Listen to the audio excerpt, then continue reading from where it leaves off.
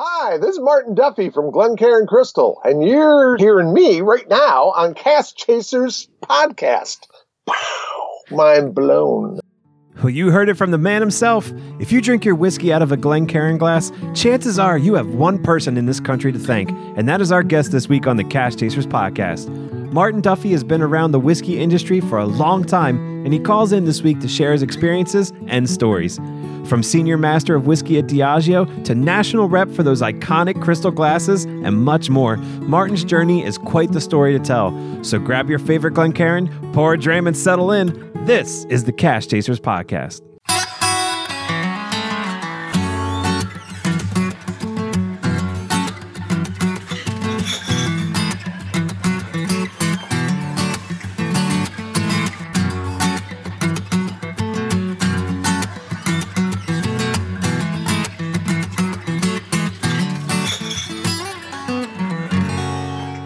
All right, welcome to the Cast Chasers Podcast, everybody. Thanks for downloading this week, and thanks for listening.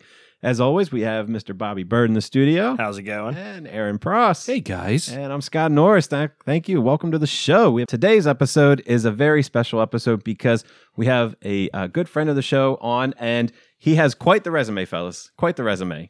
Most notably, he is a U.S. brand rep for Glencairn, which we all appreciate. Yes, we do. And we, may or may not be in our logo, I can the likeness of. Yeah, that's right. The likeness. That's hardly legally deniable. But he also manages the Chicago Independent Spirits Expo, the Whiskey Still Alive, former senior master of whiskey at Diageo, Diageo Ireland Reserve, brand ambassador for Benedictine, BB French Liqueurs, Bacardi, you name it. This guy has quite the resume. So without further ado, please welcome Martin Duffy. Hey! I'm always expecting someone to cheer, and I'm like, it's just like us here and the person that we're talking to, and like nobody ever cheers. Marty's the first one to cheer. Hey, I could put some applause in there if we really want. That would be sweet. Just fill in the blank. blanks. We'll fill Laugh that in. track. That would be great. Right. Let's try this one more time. Ladies and gentlemen, put your hands together and welcome to the Cast Chasers Podcast, Martin Duffy.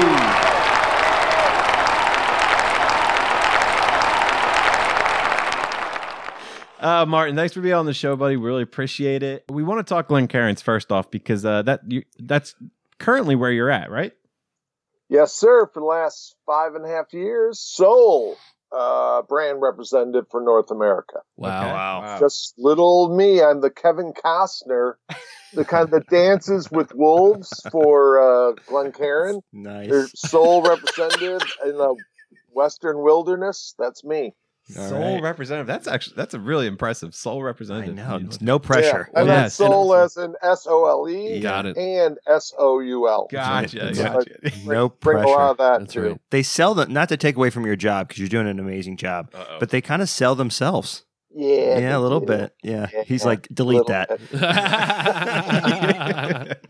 All right. How do you? Well, I mean, it is amazing because, such as yourself, you got the glasses in your logos. There's Allegedly. tons. Yes, allegedly.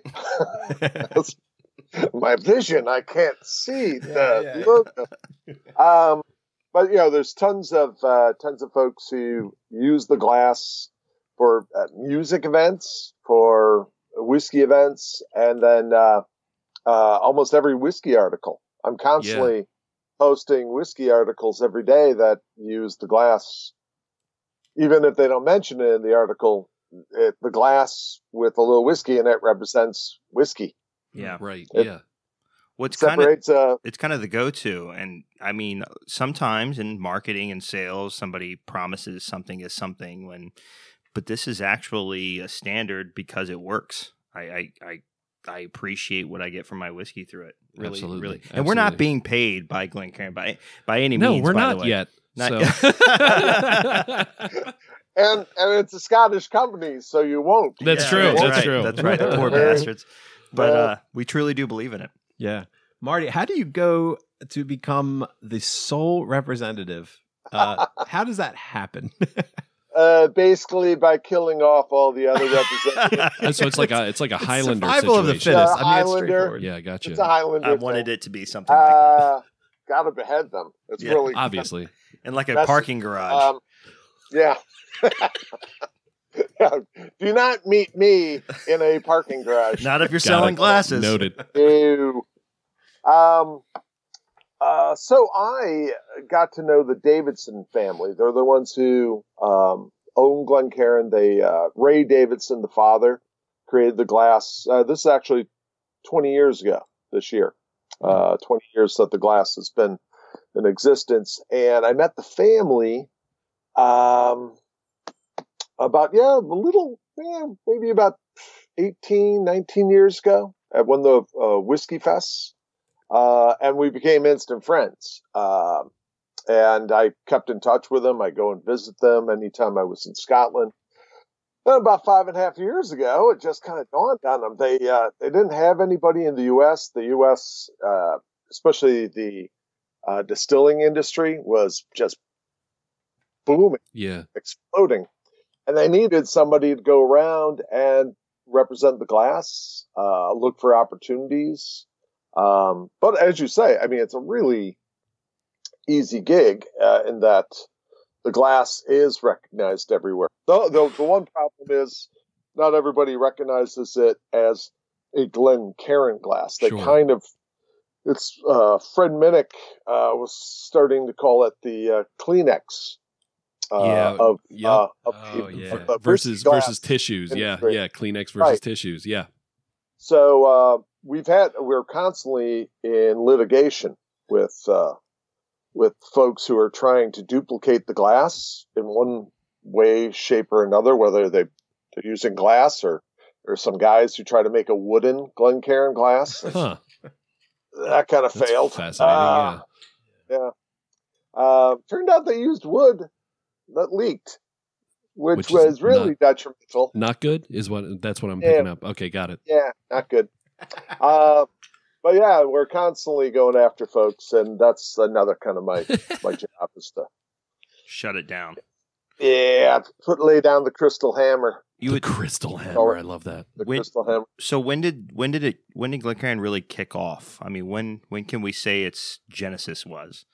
Glencairn, the company started 40 years ago this year. Mm-hmm. Ray Davidson originally made decanters.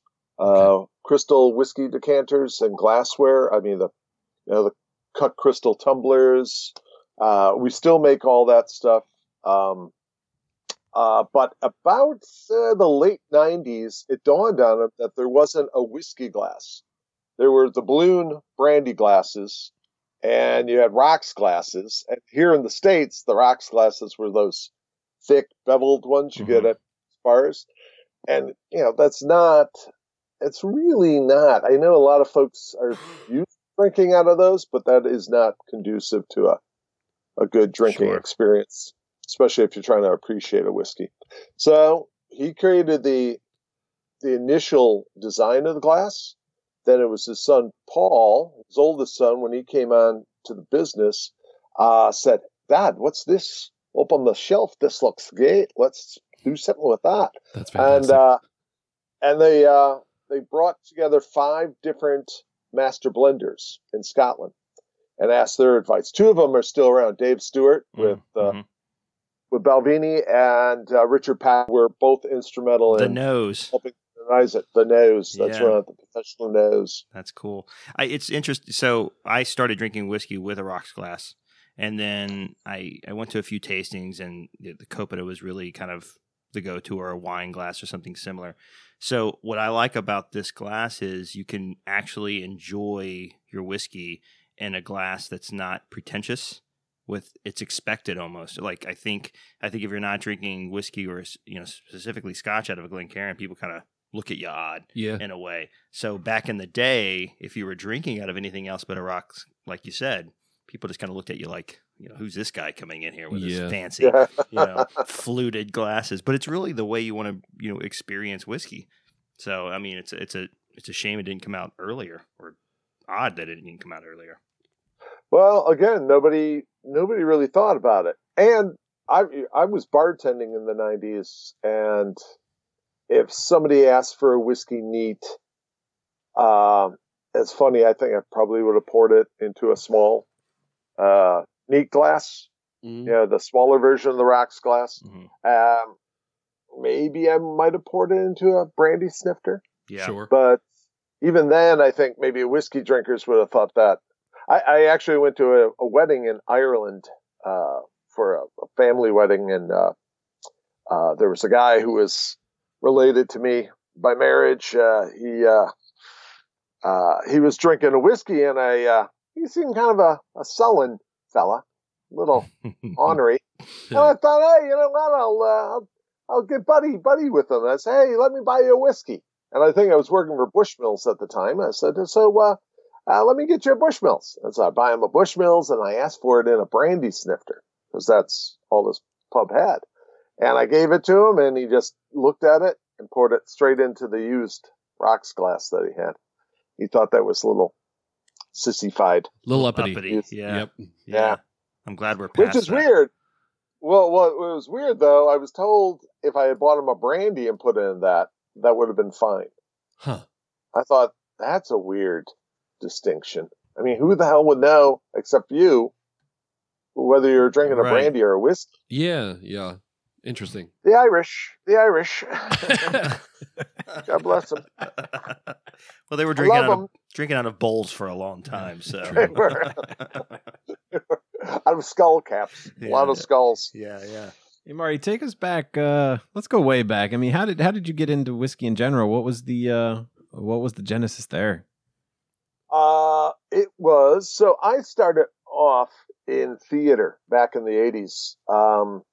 I did a lot of improv here in Chicago. And obviously to support myself, I wasn't going to make any money doing improv or acting. So I became a bartender. I started bartending at this one place in the River North neighborhood of Chicago.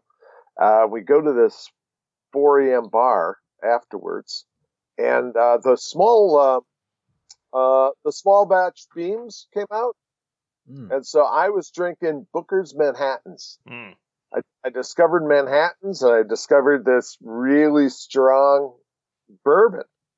And, it all seems very common knowledge now, but back then, you knew it meant it was strong if it was high proof whiskey, but you had no idea how strong. Right. So I thought, Booker's, sweet, it's really strong. These were 10-ounce cocktail glasses. Yeah. I would have 3 of those within an hour because I thought the drinks were so good. Yeah. I'm glad you're still here with us. Right. Yeah. The world turned a weird whitish green after that. But anyways, I really loved bourbon at that time. I really loved Manhattans. And then I discovered the wonderful world of promotions. There were no brand ambassadors at the time. And there was an ad in the paper for Johnnie Walker. They were looking for people to run around in kilts and run into bars and buy people drinks and give them a quick little 30-second tutelage on what is whiskey. So they would teach me, which was great because there was no other outlet for it. There was no real internet as far as I knew. Yeah. Books, there might have been books out there, but where were you going to learn about them? And there were no one going around training you on spirits. There were no spirit events. There was nothing. There was no podcasts. No podcasts back then. Can you imagine? I can't imagine a world. Yes. A horrible, barren desert as far as podcasts were concerned. And so we were, this was a great opportunity just to learn about whiskey. And so I did that part-time for about 7 years, doing Johnnie Walker events, classic malts. I started working because it was part-time. I worked for some other companies like Jack Daniels. Anything I saw about whiskey, because that gave me an opportunity to be trained on that. Yeah. On a particular brand and that style of whiskey. And then about 2003, or 2002 actually, they were looking for 7 people to go full-time. And they had a flew us into New York, had us audition. I got the gig, and then about a week later, they flew us to Scotland for a week to train at the Malt Advocate Academy at Royal Lochnagar Distillery. Wow. Yeah. Wow.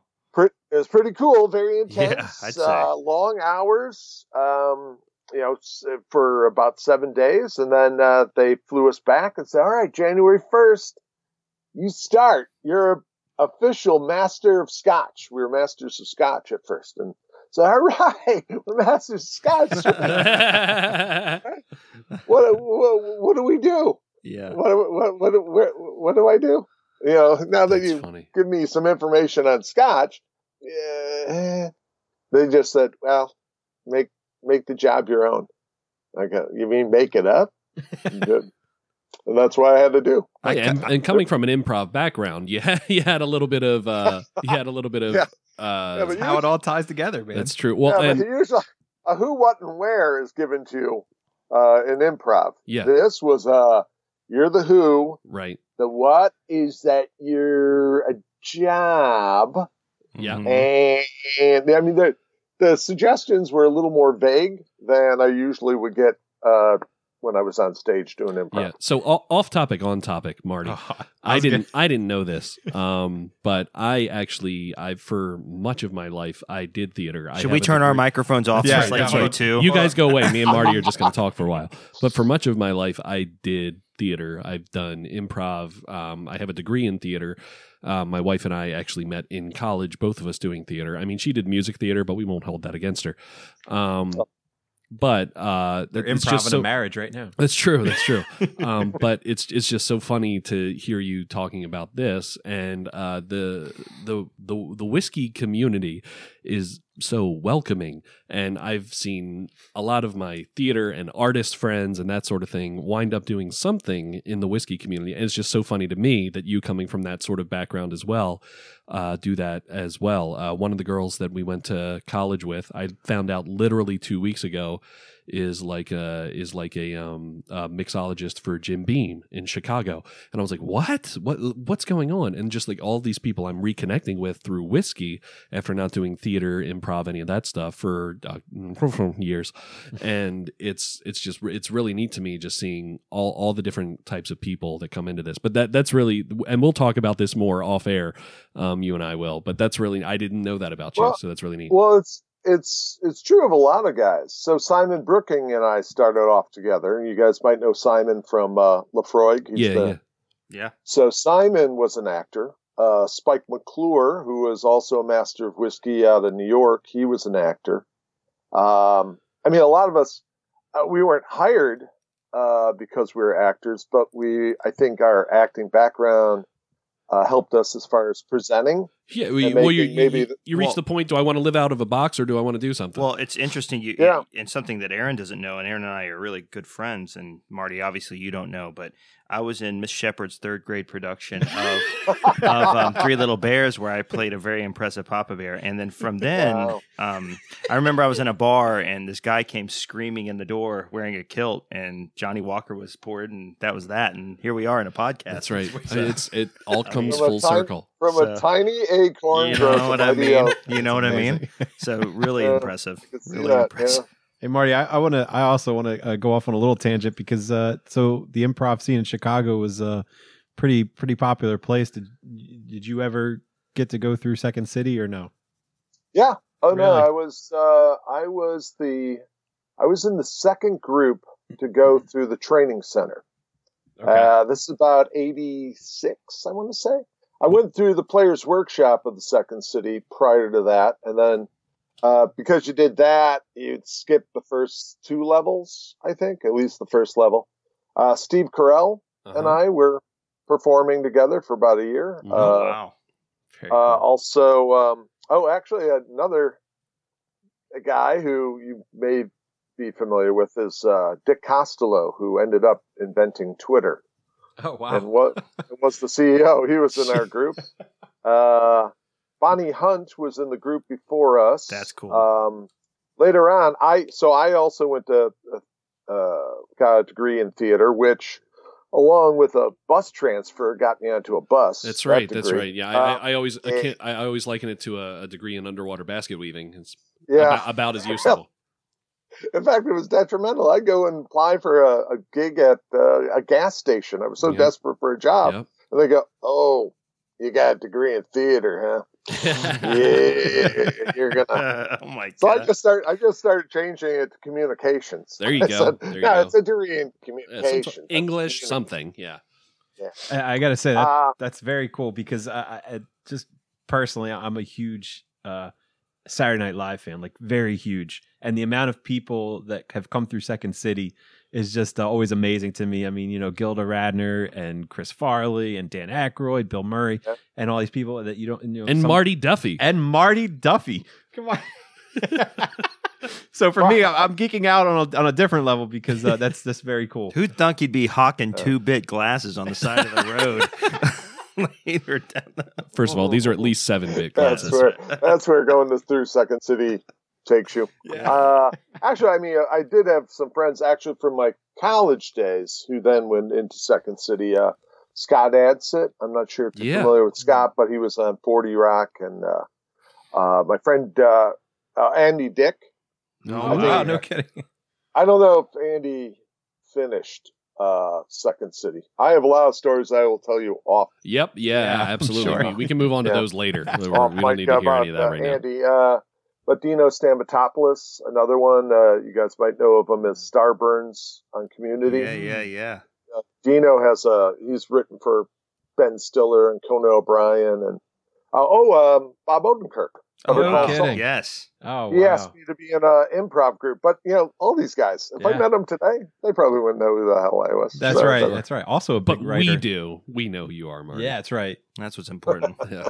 So shifting back to whiskey because this is a whiskey podcast. I forgot that's why we're here. Oh yeah, whiskey podcast. I could geek out on that stuff all day. Diageo Ireland Reserve brand. How did you lived in Ireland for a while, right? I did. I was so I was doing the Master of Whiskey bit over here when a friend of mine when he had moved back to Scotland and he was the global brand ambassador for Johnny Walker out of Scotland. He was taking a contingency of Diageo Ireland folks out golfing. They mentioned to him, "Hey, do you know anybody who could come on over to Ireland and train the trade on spirits and cocktails?" And so he suggested me, mainly because my last name is Irish. Sure, so, yeah. And they gave me a call and they said, "Yeah, would you consider moving to Ireland?" I said, "Yes." You don't even know the job. I know, but when do I? I'm there. It could have been trash collector. It didn't matter. I said, "Move to Ireland?" "Yeah, you bet." And so I did. I was over there for 2 years and I did. It was very interesting. So it was 2008, 2010. I was curious, why did you have to import an American to come over to Ireland to train them on, one component I thought was going to be a big one was Irish whiskey, because Bushmills belonged to Diageo at the time. They said, and the other one I thought, there's a lot of mixologists over in London. Why aren't you bringing an English guy over to go? Are you fecking with me? We're not going to bring an English guy over here. I go, "Oh, okay, gotcha. Yeah, that's right. Okay." And they figured, they would respect American. But I went over and I did. I trained the trade on spirits. Tried to step back from the cocktail thing because my experience behind the bar was the 90s, where you made Cosmopolitans and whatever was on Sex and the City. Yes. Which was funny though. At the time, Ireland was about 10 years behind the U.S. as far as cocktails. The two big cocktails were Cosmopolitans and mojitos. Delicious. So, the Sex and the City, the first Sex and the City movie was coming out. It was a big deal over there. So it was okay, but there was a burgeoning. There was an underground mixology trend happening, and they were kind of looking to me, for some of that. And I thought, mixology? I heard that once before. I thought it was a joke. Really? Yeah. Mixologist? So I just concentrated on the spirit end of things. That was my strong point, anyways. I was all about spirits, finding out the history, finding out production differences, especially going over to Europe. It was a bit of an eye opener. Obviously, here in the States, we think one way about whiskey and vodka, even vodka. You realize that I'm not familiar with vodka, but go on. Yeah. Well, the thing with vodka, we think of it as odorless, colorless, flavorless. That's an American definition of vodka. Absolutely. And it's not the definition in parts of Europe. Right. That was kind of cool to find out. And find out that there were some interesting, flavorful vodkas. Not a lot of them, but yes. Well, we have interesting, flavorful vodkas. Nobody's apple, caramel apple. Nobody's talking about that. Kidding, nobody's talking whipped about that. cream, man. Stop that. Birthday cake vodka. Vodka is one of those things. Like if I'm having apple juice and then I want that to be alcoholic, vodka. I think that way with lemonade. Lemonade. You know what would be better if this was booze. But I mean, my big thing, I was going over there and I was excited because I went over just as Bushmills was celebrating their 400th anniversary. And I thought there'd be a big event for it, and there wasn't. I mean, 400 years, who cares, really? Yeah. But a year later, they had this enormous worldwide party for the 250th anniversary of Guinness. And that's what I discovered when I went over to Dublin, is that Diageo in Ireland is a beer company that has some spirits. Oh. Whereas over here in the States, Diageo is a spirit company that happens to have a beer. Right, yeah. Yeah, it's a totally different aspect interesting. of here, yeah. So bourbon, we're Scotch fans. I think Aaron and I really, and I know actually, Scott started with Scotch too. We created an enthusiast group, which evolved into a podcast and whatnot. And we have a hard time wrangling our group into a Scotch 50-50 Scotch bourbon. It's very bourbon. A little more people like bourbon. I mean, they're American. Yeah, well, but the glass is universal. And I assume the glass was created for Scotch. Maybe not. But I see it with everything. I've seen American bourbons, Canadian whiskey. I've had Indian whiskeys, and everybody's using the glass, and it's universal. Was that expected, or was it designed for Scotch and the certain nuances of Scotch, or was it intended to be for an entire platform of spirits in general? I think primarily, the Davidsons they worked a lot with the Scottish distilleries with decanters for the first 20 years of Glencairn's existence. So there was a real, tight community there. Obviously, they drank primarily Scotch there. It was, 2010 or so. I went over and Scott Davidson brought me to a bourbon bar in the middle of Glasgow, which was really surprising. Bizarre. That's weird. But it was very funny too. Here there was a bar that specialized in bourbon. And then when you asked the bartenders anything about bourbon, they had no idea. So they're like, it's not Scotch. Yeah, right, exactly. Do you know about Scotch? This ain't it. This isn't Scotch. So there. Which one would you like? That one. So that was about that. But yeah, no, it actually took a while, and I think there was, say down Kentucky and Tennessee, there was some kickback as far as using it because they associated the glass with Scotch. Mm-hmm. But one thing led to another. Some things too. were kind of inadvertently happened, like Bourbon and Beyond. You guys familiar with that event? Mm-hmm. Yeah. Oh, yeah. So they started doing that, 3 years ago? And they took our glass and used it as their logo. Yeah. Who would do that? A lot like some other people. I don't know who would do that. Yeah. Heathens. We have a tulip on our logo, so I don't think 2 tulips. That's right. It's just flowers.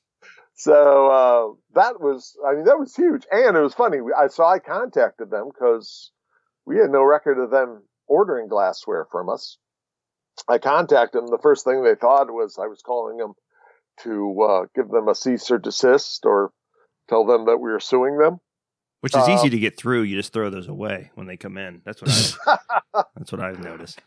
But they the other thing was they had no idea that was a specific glass. Yeah, because it had just been associated with whiskey. But that's that good point. for so that's good for you, right?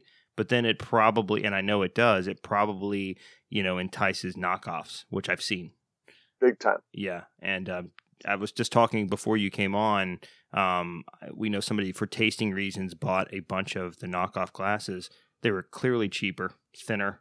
They had a bit. They were different enough, to be different, but they weren't Glencairn. And I think what's cool about I think you brought up the whole tissue versus Kleenex. Yep. People want it to be a Glencairn. I think they want to see it on the bottom of the glass when they're taking the sip. And I'm kind of one of the people when I'm taking a sip and it's not on the bottom, I'm thinking... You're like, what the hell is this? I guess we were not friends. I guess I got the cheap glasses, I guess. So, there's one of two things about that. One, it is it's still a family-owned and operated company. It's not a big company. If you guys ever go over to Glasgow, you can go and visit I think we employ like 50 people. Wow. It's not a big...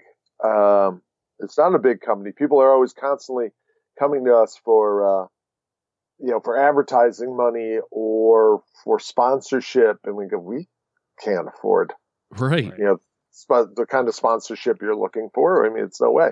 The glass's reputation is bigger than the company itself. But also too, it is an authentic thing. People look for authenticity in whiskey all the time. Sure. So why not authenticity in what you're drinking it out of? And plus, a lot of those knockoffs are coming from a certain country on the other side of the Pacific Ocean that might have a certain virus. Not saying it's contaminated. I'm just saying. As we all sit here with some Purell that I had to buy off the black market. You're sick. He's literally in here in a closed door studio sick. That's all right. Whiskey. It's the water of life. Yep. That's right. Yeah, it is. Mari, let me ask you a question. If all you know is Jack, then you don't know Dickel. How did that come about? I just thought of it. I mean, that caught on, right? T-shirts and everything. It did. It was funny too. So when I first came up with it, I made about 100 T-shirts out of my local budget. And when you do something like that, you're supposed to pass it by Diageo's marketing department. Supposed to, sure. Their DMC, their Diageo marketing code. And I thought it wouldn't. I thought it might sound too suggestive or something. I don't know. I can't imagine. Anyways, yeah. So I made a couple of them, maybe like a couple hundred. Then another brand ambassador over in Seattle, he asked, "Hey, can I make it? Do you mind making it?" I said, "Sure, just don't let the higher ups know." And he passes it by the DMC and go, "What did I tell you? What I mean?" Oof. So actually, and then it turned out they liked it. That's funny. They had no problem with it. Wow. And it became the best-selling T-shirt at the George Dickel Distillery. And even when Diageo at one point was having problems with Brown-Forman, there's a lot of dickering about Tennessee whiskey between Dickel and Jack, and so they want to kind of cool things down. So they want to get rid of the T-shirt. The folks at the distillery said no. They want to keep on selling it because they loved it. But eventually, Diageo, put the hammer down on them. But there is a picture out there of Mr. Robert Pattinson of Twilight fame, big fan. Batman. He was walking into a club wearing the shirt. That's so funny. I thought, sweet. And obviously, you charged him. That's right. I wish. He's like, I got a cease and desist. Can I charge? I don't know if I could charge him. Actually, the lousy thing about it is, once you work for a big company like that, you come up with something. Now it's intellectual property of theirs. Yep. So I got nothing out of it. That's a shame. There's a lot of stories like that, unfortunately. Yeah, it's fun though. Yeah. I honestly, I didn't even before Scott pulled that up just now. I didn't even know about it, and now I want a shirt. So I'm gonna make one. That's right, and I don't care what happens. That's right. They can come after me. Don't tell Marty. Yeah. I'm gonna put Dash Marty Duffy as if so everybody will really know. Yep, that's awesome. That's sweet. Actually, I came up with another shirt. I think I should have saved a couple of these. Came up with another one for the classic malts because, again, classic malts was becoming kind of this generic term, and people didn't realize it was a whole line of whiskey brands that Diageo owned. So I came up with a classic malt concerteur shirt, and so I listed all the whiskeys with the region they're from, and the year that they were founded. Oh, that's really cool. Kind of like the dates. That's really cool. Well, this is the kind of genius that's you're working with here. Yeah. That's why you're a billionaire. So that's right. And on that note, thanks for calling us from your jet, not your helicopter. That really helps. Yeah. The sound is better in the jet. Much Appreciate better. that. So, well, it's insulated. Marty, so the Chicago Independent Spirits Expo, right? We for those who don't know, it features over 120 independent distilleries, bottlers, distributors, importers, 500 brands, 1,200 members of the industry. Tell us a little bit about that because you help run that. Is that right? Yeah. So how that started? You guys familiar with Dave Schmier? I am actually not. Who is he? No.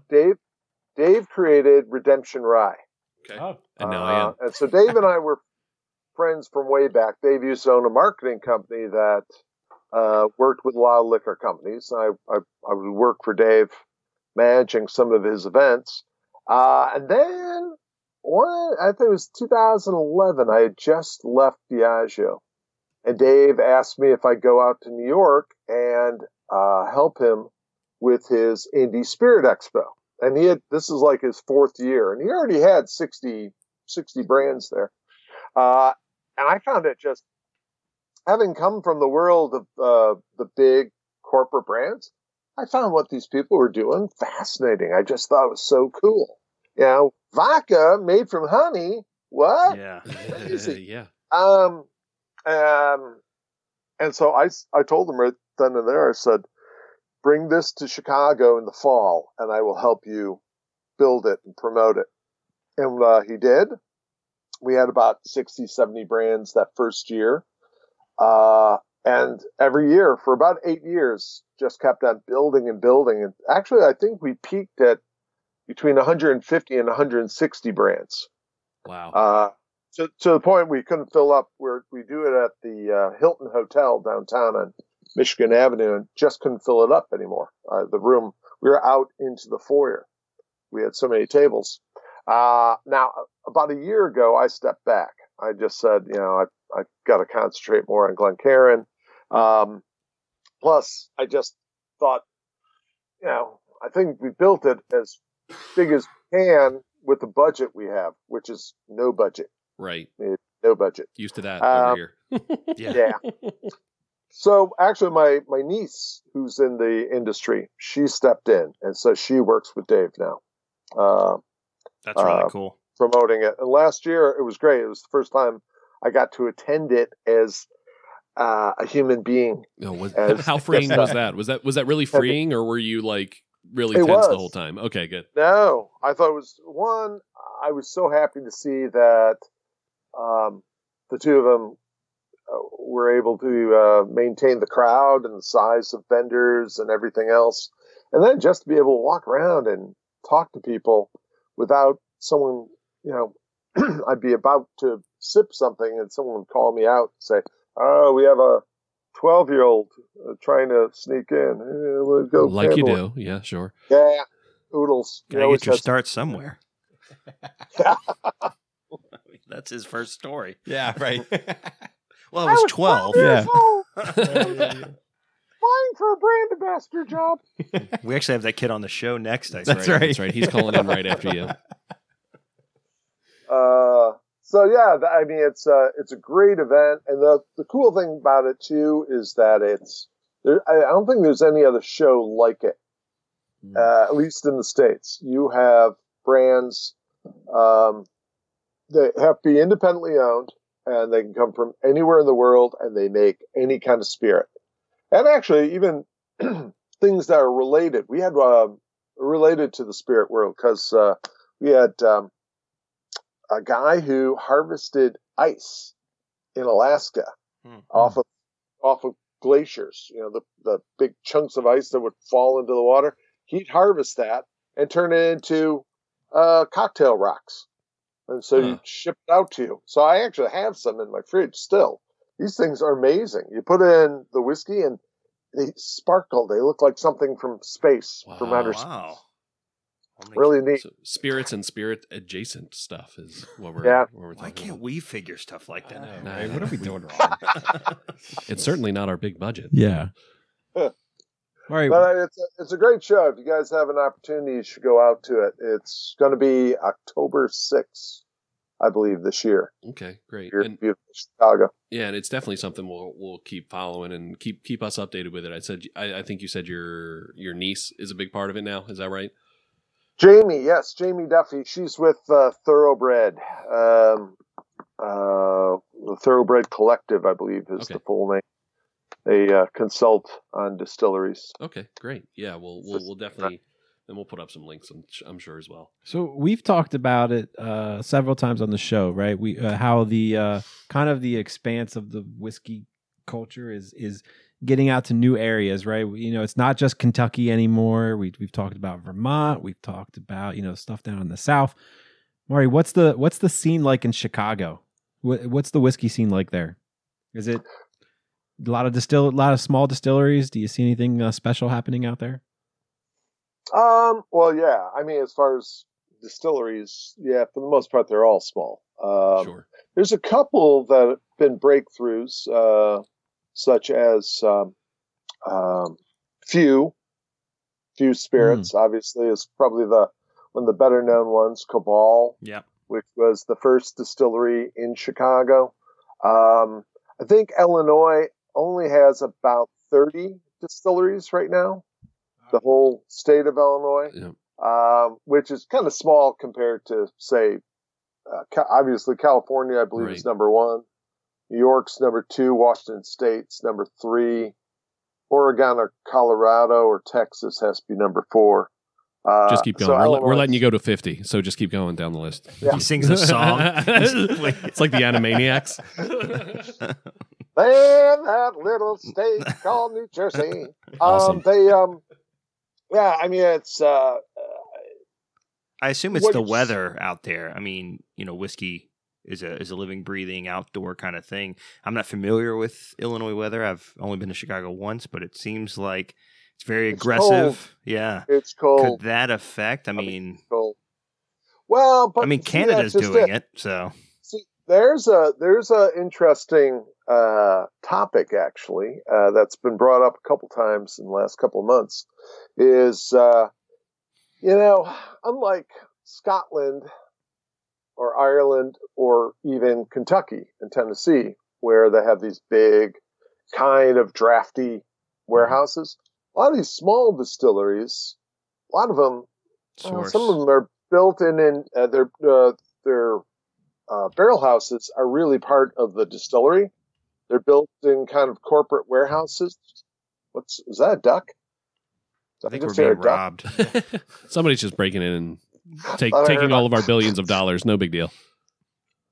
So you have some distilleries right here in the city that you wonder is if a cask is breathing, is it breathing in Chicago air? Yeah, which isn't as clean as say air out, an hour or two out in DeKalb where Whiskey Acres is. They have a beautiful farm, and they're in the middle of nowhere. I mean, you could swing a dead cat and not hurt another dead cat. That's the unit of measurement I typically use. That's a good one. Yeah, but that's the thing. That's the thing with whiskey, and we're a very big proponent of local whiskeys and distillers popping up out of everywhere, and we like that. We like that movement. But there's certain places where you think, how is whiskey coming from there? Because I'm a big fan of Highland Park. One of the reasons is it's the Orkney. It's crazy weather. It's not quite Arctic, not quite and Kentucky limestone water, and Virginia. It's so you think where your whiskey comes from, and I think California owns it a lot, vineyards, and so they kind of have that beverage market. So when you think of Chicago, I think of a good place to go to experience a cool bar, and I don't want to take away from it, but the weather that's the first thing I think is, well, where's their water? Where's their weather? What's their, source? And I think that's probably difficult. Not that they're not doing, because Vermont's the same way. Yeah, sure. And they're making great whiskey. That's right. So you really have to market yourself. You have to. Well, you go to Vermont. I spent a couple of days at Whistle Pig, and I mean that was beautiful. I mean, it's very rural. I mean, what's the biggest town in Vermont? It's not that big. I mean, I think it's about Vermont's the size of most towns. Right, I think. Yeah. So, but it's still very countrified. It's, you still have that fresh air and that ability to, maybe put your barrel house on the side of a lake. But I started, having worked with so many scotches and single malt Scotch distilleries with Diageo.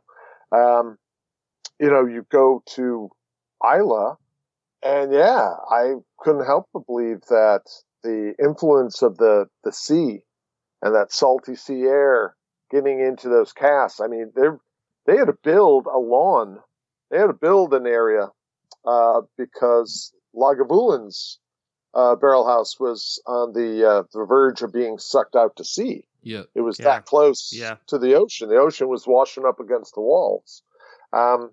I was out at Leopold Brothers in Denver, and I was really happy to see that he has a dunnage floor, so an old earthen school floor. Yeah, which and you don't see a lot in America here, really. Yeah, you don't.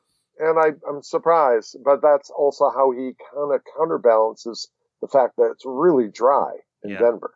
That altitude, I was waking up every morning with chapped lips, and you walk out of the shower and you're instantly dry. You just boom. It's so. Plus, I think I want to say, if I remember correctly, I want to say his angel share was something like 13%. Oh wow! Annual. Yeah. I mean, that's huge. All that kind of stuff. That's a recipe for an expensive whiskey. Yeah, for sure. Yeah. Well, I think it's fascinating because in this country, we do have so many different climates, and that could contribute quite a bit to the variety of whiskey we have. You have distilleries down in Mexico doing some cool stuff too by using mesquite instead of peat as far as smoking the barley. There is a distillery south of Chicago. Speaking of Kentucky, there's one south of Chicago that sits on a huge amount. South of Chicago is enormous amount of limestone, and so they actually pull their water from a deep well that's a limestone well. Huh. So, more is their whiskey going to taste like? Absolutely. More whiskeys to pour in these glasses, for sure. Yeah.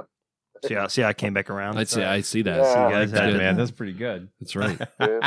Proud of you. It's a gift. Hey, Marty, before we wrap up, tell us a little bit about Whiskey Still Life.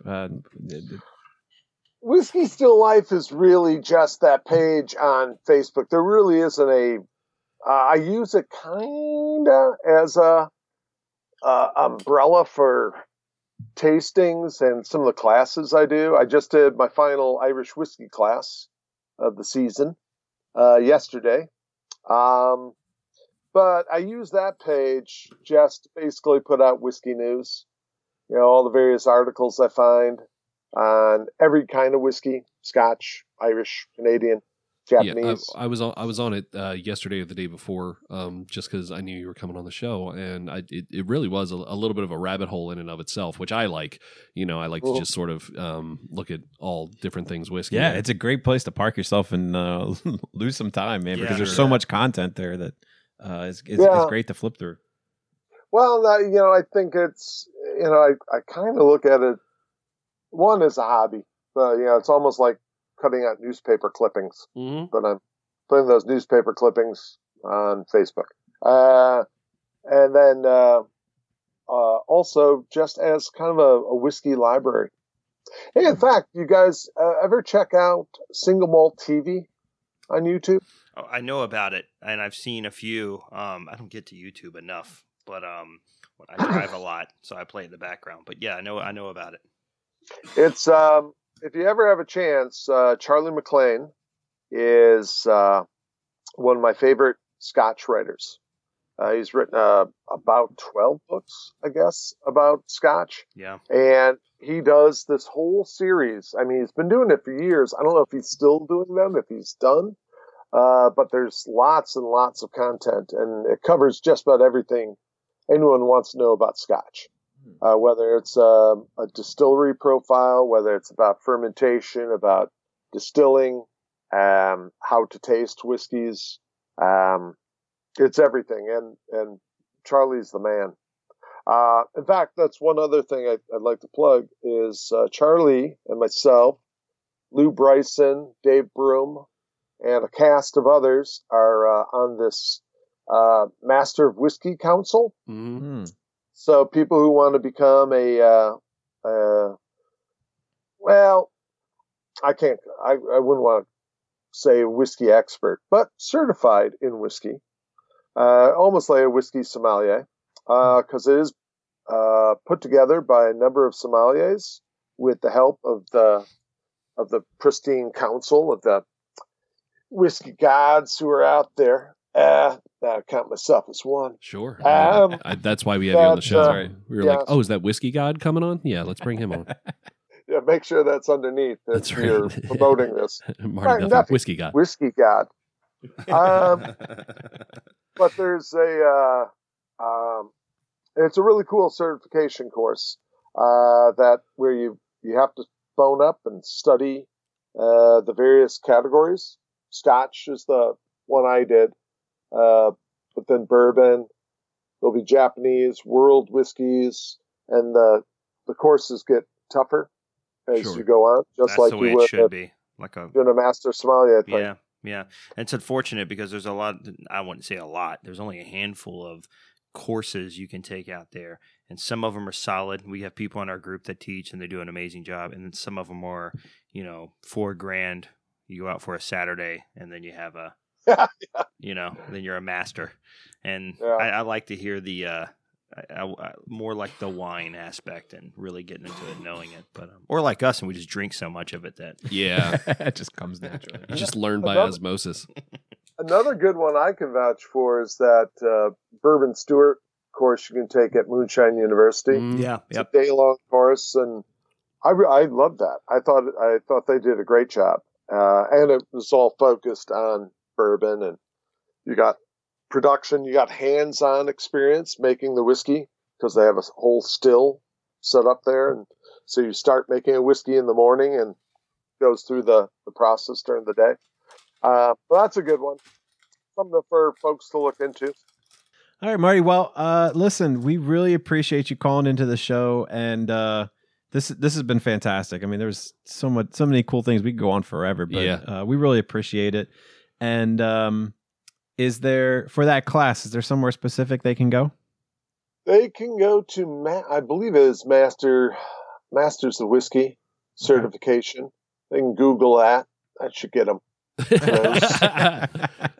Very good. All Very right, good. We'll find a link and put it up. Moonshine University would list theirs as well. They're really good. Awesome. Okay, great. Yeah, we'll definitely put that up. One more plug for you. So we have our glasses engraved, lovingly and thankfully. Is there any? We have some people out there that are asking the same kind of question. Is there a certain place they can go there? Or is it Google the best route? There it is. Glencairn Crystals. Yeah, there you go. Right there, huh? They do the best work. Capture that. Screen print that. Got it. There you go. High quality right there. They can always check out glencairn.co.uk. Cool. Oh, look at that. And that would give you, you can check out everything that's there. I could send catalogs. People want to email me at marty@glencairn.co.uk. I can send them off a catalog. However, I do have to warn them, as you guys have probably noticed. If you're ordering, if you think, I'm going to order 2 glasses with my name and Sissy's name on it, and all the way from Scotland. we have that exact thing. That's right. Somebody I tried to put Sissy's name on it. The shipping cost from Scotland is very expensive. Right. So for a small order, it's not really worth it. Yep. Yeah, you definitely want. It's something you definitely want to do in bulk for sure. Yeah, I mean, there's a company out of Milwaukee that's kind of our American partner, though I think they might have a minimum order. Mm-hmm. But they're called Boelter, BOELTR.com. That you can order through them for the Glencairn, the wee Glencairn, and our mixer glass. Okay. Yeah. So, all right. So at least the shipping is cheaper. Yeah, sure. Very cool. All right. And make sure you check out on all social media, Whiskey Still Life. And just remember, whenever you purchase yourself a Glencairn, think of Mr. Martin Duffy. He's working his butt off out there. That's right. Sweating. That's right. We're not going to put your picture on. We don't want to scare people. You tip that glass back. Just imagine this face. That's right. Listen, I'm gonna stick a picture of your face to the bottom of all my glasses. Marty's got kids to feed, so That's get right. that glass bought.